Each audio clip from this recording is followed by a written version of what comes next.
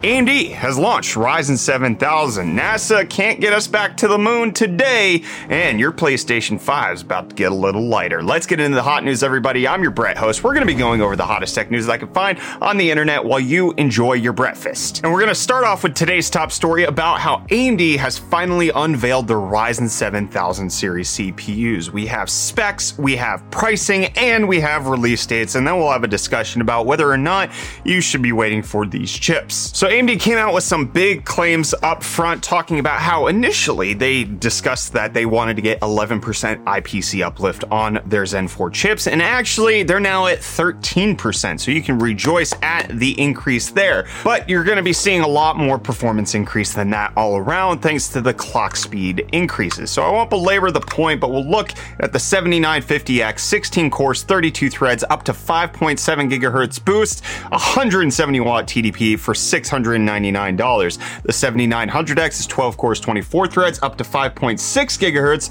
and 170 watt TDP coming in at $549. The 7700X is going to be 8 cores, 16 threads, up to 5.4 gigahertz at $399, and the 7600X is going to be 6 cores, 12 threads, up to 5.3 gigahertz at $299. All of them available on September 27th. No mention of anything lower than this. So here's the general thing that AMD wanted you to take away. 13% IPC uplift, up to 5.7 gigahertz max frequency, which is the 5950X, and then 29% total single thread performance gain compared to the 5000 series of Ryzen processors. And you can see here in them comparing the 5950X to the 7950X, you can see up to 35% better gaming in games like Shadow of the Tomb Raider. There's only 4 games here, so it's not a lot to take, but AMD showing this regardless. And then in content creation, up to 48% faster in applications like V-Ray Render, 37% faster in Arnold Renderer, and then even having the gall to show the 7600X going to toe-to-toe with the 12900K, Intel's top chip on their side. So a 16-core chip versus the 6-core chip, and they showed that on average, the 7600X is going to be 5% faster in gaming, except for this slide, which got put out to the media, is not the same slide that AMD showed us. This says 12% in F1, and I'm fairly confident that during the event, AMD actually said it was 11%, so they probably reduced that when they gave their presentation, but AMD very confident in their processors, both for gaming as well as for content creation, again showing the 7950X versus the 12900K and beating it in applications like V-Ray Benchmark. And then comparing the 7000 series to the 5000 series, the 7950X is going to be $100 cheaper. The 7900X is the same price. The 7700X is actually the interesting one here because it's $100 more than the 5700X, but $50 less than the last Ryzen 7 launch, which was the 5800X. So it's cheaper, but also more expensive. And then the 7600X is actually the same price launch as the 5600X. But on top of the CPUs, we also got some details on the motherboard situation. We're going to be getting 4 different classes of motherboards at first, which is going to be the X670E and the X670, which are launching in September, and then the B650E and B650, which are launching in October. AMD says that this new AIM-5 platform will be supported until 2025 plus, whatever that means. That's realistically at least 28 months of support until 2025 actually happens, but all of them will have DDR5 as well as PCI Express 5.0 support. But the differentiation is that the Extreme Editions will have both PCI Express 5.0 storage as well as graphics, whereas the regular ones will have an either or scenario. It's not going to be both and. But one of the interesting things AMD talked about with their IPC uplift is with their new GeoMean way of understanding how they're getting IPC uplift, which is really intriguing. So they're showing how they understand how Zen 4 is 13% faster than Zen 3. And you can see in certain applications like CPU-Z single-threaded, it's only 1% faster. So the 5950X and the 7950X in that benchmark should be identical, allegedly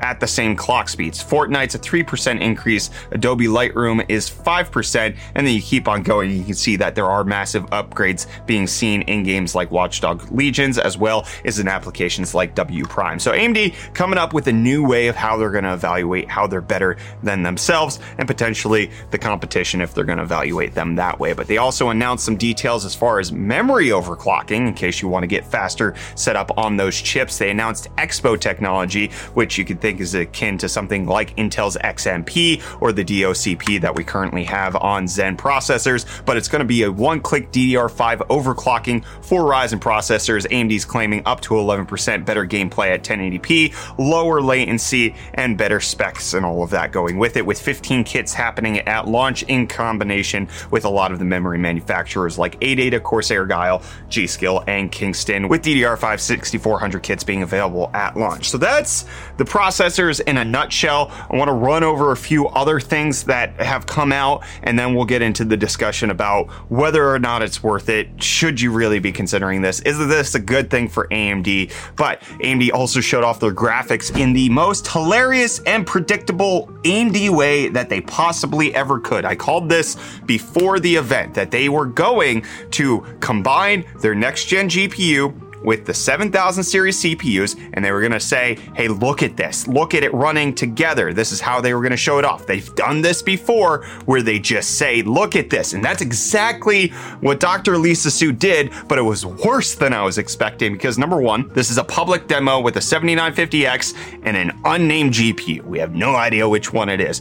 Number two, this is for a game that's not out yet. This is for The Lies of P, which is a Pinocchio game that's not out. Nobody knows how it performs, what it needs to run, if it can run at 4K on a potato. We have no clue. Obviously, based on the graphics, it probably can't, but still not a lot of detail there. Number three, no frame rate indication given. Not a number mentioned, nothing on the screen. They just said, look at it. But then the best part, the most hilarious thing was Dr. Lisa Su said, you can look at it.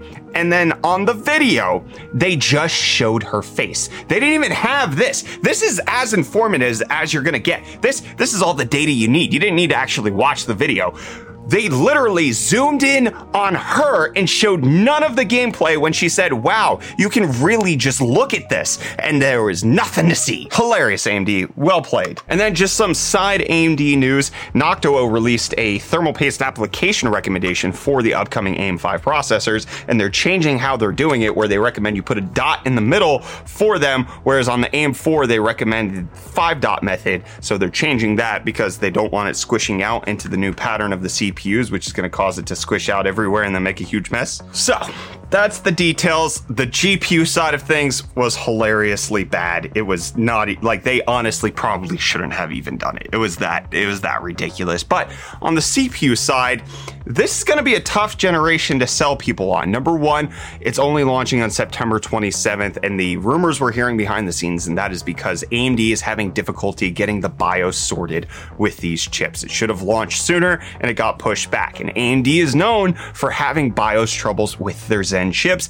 even at the current generation. Zen 3 is not known to be a bugless experience. So that is a caveat you have to watch for when they're launching a brand new platform, brand new motherboards, and a brand new setup. It's going to be potentially very buggy. Then number two, the price point on some of these chips is not as appealing as it could be. The 7600X at $299 is still a tough pill to swallow, just like the 5600X was. And with Intel potentially launching something like the 13400, which is going to have way more cores than this and be very close and single-threaded at $100 less, honestly, purchasing the 7600X doesn't make a ton of sense, especially considering the fact that you have to go all in on a new platform. $299 for the 7600X. AMD said for the new motherboards that they would start at $125 for the B650. So if you assume that you want to get this in September, you're not waiting until October to get the B650, you're getting the X670,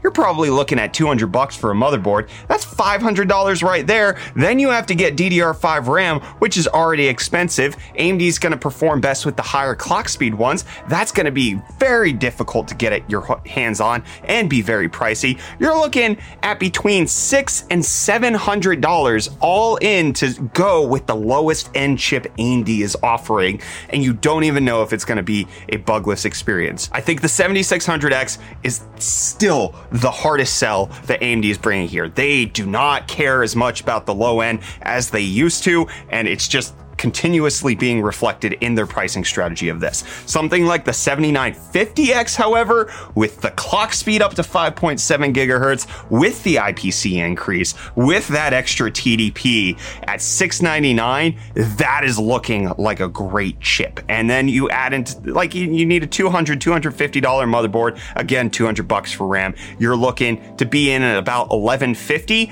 which $1150 versus $700 for the 7600X, you're getting much more out of the 7950X. I think because this is a new platform, it really only makes a lot of sense on the higher end chips, and the more lower end chips are just gonna have to wait until the 8000 series, where AMD's worked out the kinks, DDR5 is cheaper, and things are gonna be more accessible. I really like this generation in terms of its overall performance. AMD is doing great stuff with everything they're coming out with here. It's just because you have to go on a full upgrade spree in order to consider this, it makes it a harder pill to swallow on the 7600X, at least in my opinion. And then also seeing what Intel's coming out with in the pipeline with things like the 13400, 13500, that's going to be the mid-tier sweet spot, in my opinion, based on what we're seeing now. It's not buying advice, it's just my anticipation. And then waiting for something like the 13900K at the high end, I'm not so sure I would do that, especially considering that it's going to only be multi-core enhancements because it's going to be 24 cores. The single-threaded looks like AMD is going to be, at least, if it's not better, it's going to be super competitive and not even going to be a conversation worth having. I think that's why AMD dropped the price on the 7950X, because they know that they're going to at least be very competitive at that top end, so they couldn't price it at $799 again. I think this is going to be a great generation, no matter which side you're on. Team Blue, Team Red. If you want a great CPU, you're going to be able to buy one. It's just going to be very costly to upgrade into this next generation. But that's my thoughts. Those are my opinions. I'm going to pass this off to you. What do you think of the Ryzen 7000 launch? Does this fulfill what you think? Are you happy? Are you ecstatic? Are you planning on upgrading? Have you been saving up for this launch because you knew you were going to have to spend a lot more money on the platform?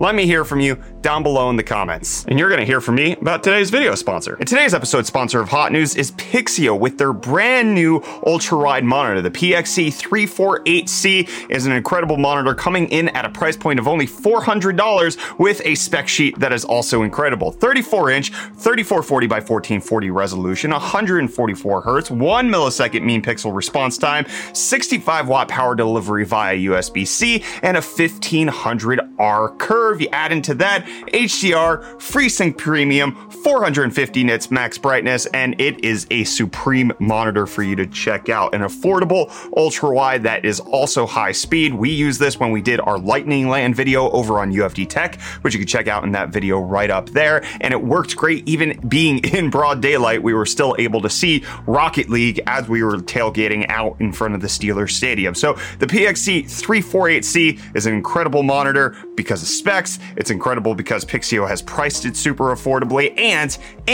you want faster video games, it's got an RGB ring on the back of it just to help give you that little extra splash of goodness. So check out the Pixio PXC348C at the link in the video description. Big thanks to Pixio for sponsoring today's video, as well as the Lightning Land video that we did over on UFD Tech. But while Pixio is trying to save you money with their monitor, I don't know if crypto stonks is any cheaper. Let's get into that. Bitcoin up a little bit right now to be just north of $20,000. It's spent most of the day below 20K, but it's increased since. Ethereum is up 3.86%, climbing on the day to be at 1540, and Dogecoin is down slightly to be at 6.3 cents. And I was a little down when I found out yesterday that Reese didn't do UFD deals. Don't you know? It's your job, buddy. Did you get shedded?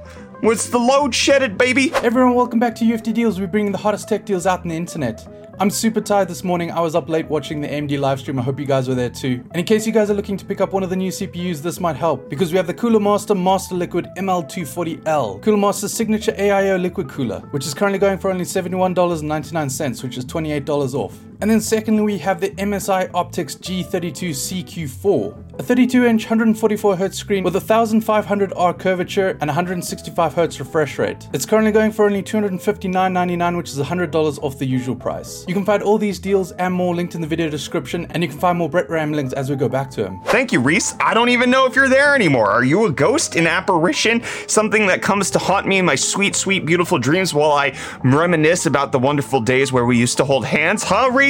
You tell me tomorrow, and I'm going to tell you today about something that has to happen later, that is the Artemis 1 launch that NASA was planning on doing yesterday. This is the start of returning back to the moon for the United States, and this was the first rocket launch mission in terms of doing that. Good words, Brett. You're great at this stuff. But NASA ended up scrubbing the launch of the Artemis 1 because of cooling issues 40 minutes before launch. NASA has repeatedly said that it could be scrubbed for any number of reasons, especially as they're testing out some new stuff for this. There is no anticipated date that it's going to launch again, but it could be before September 6th as long as they use the current launch window. But if they go past that, then it has to be September 19th through October 4th because they have to do it on launch windows for moon stuff because that's where they're trying to get. And Netflix, I don't know where they're trying to get. I don't understand Netflix's plan, but now you can have gamer tags on Netflix where you can display your game handle instead of your capybara name, which is Emma. Why is this a thing?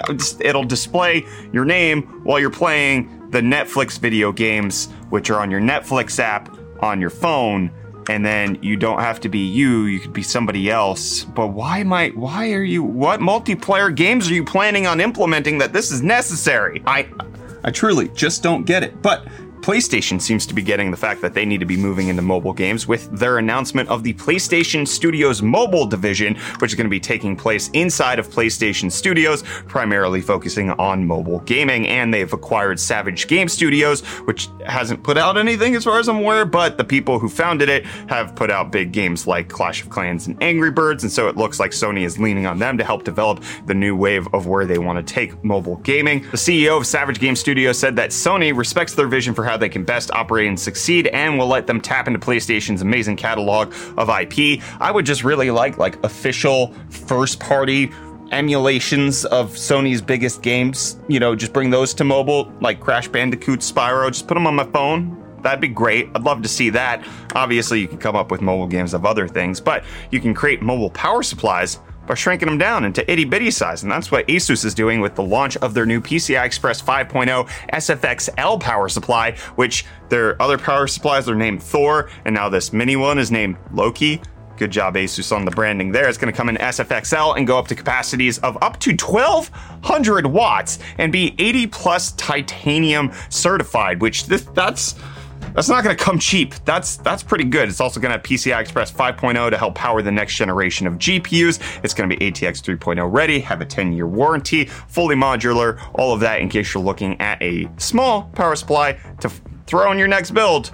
Again, that's not going to be cheap, but it's the future. And the future for Sony for the PlayStation 5s is a lighter one. This would have made a lot of sense to put next to the PlayStation Mobile Game Studio announcement, but I'm doing it here because I messed up the order. Anyways, it's now being found out that Sony is releasing another PlayStation 5 that is yet again lighter. In case you don't remember something that happened, was it earlier this year, late last year? Sony launched a brand new PlayStation 5 that cut some weight off of the actual console, and it was found out that that came out of the copper heatsink that was cooling the PlayStation. There was a little bit of uproar about how it's worse and how it's going to kill the console. It doesn't seem like that's actually panned out, but from launch to the one that has been shipping out was a 300 kilogram loss, and now it's an additional 300 kilogram loss, which means that the PlayStation is down over a pound from its launch edition. However, the digital edition has only lost 200 grams instead of 300 grams like the disc edition has. So some of the speculation is that some of the weight is coming out of the optical drive.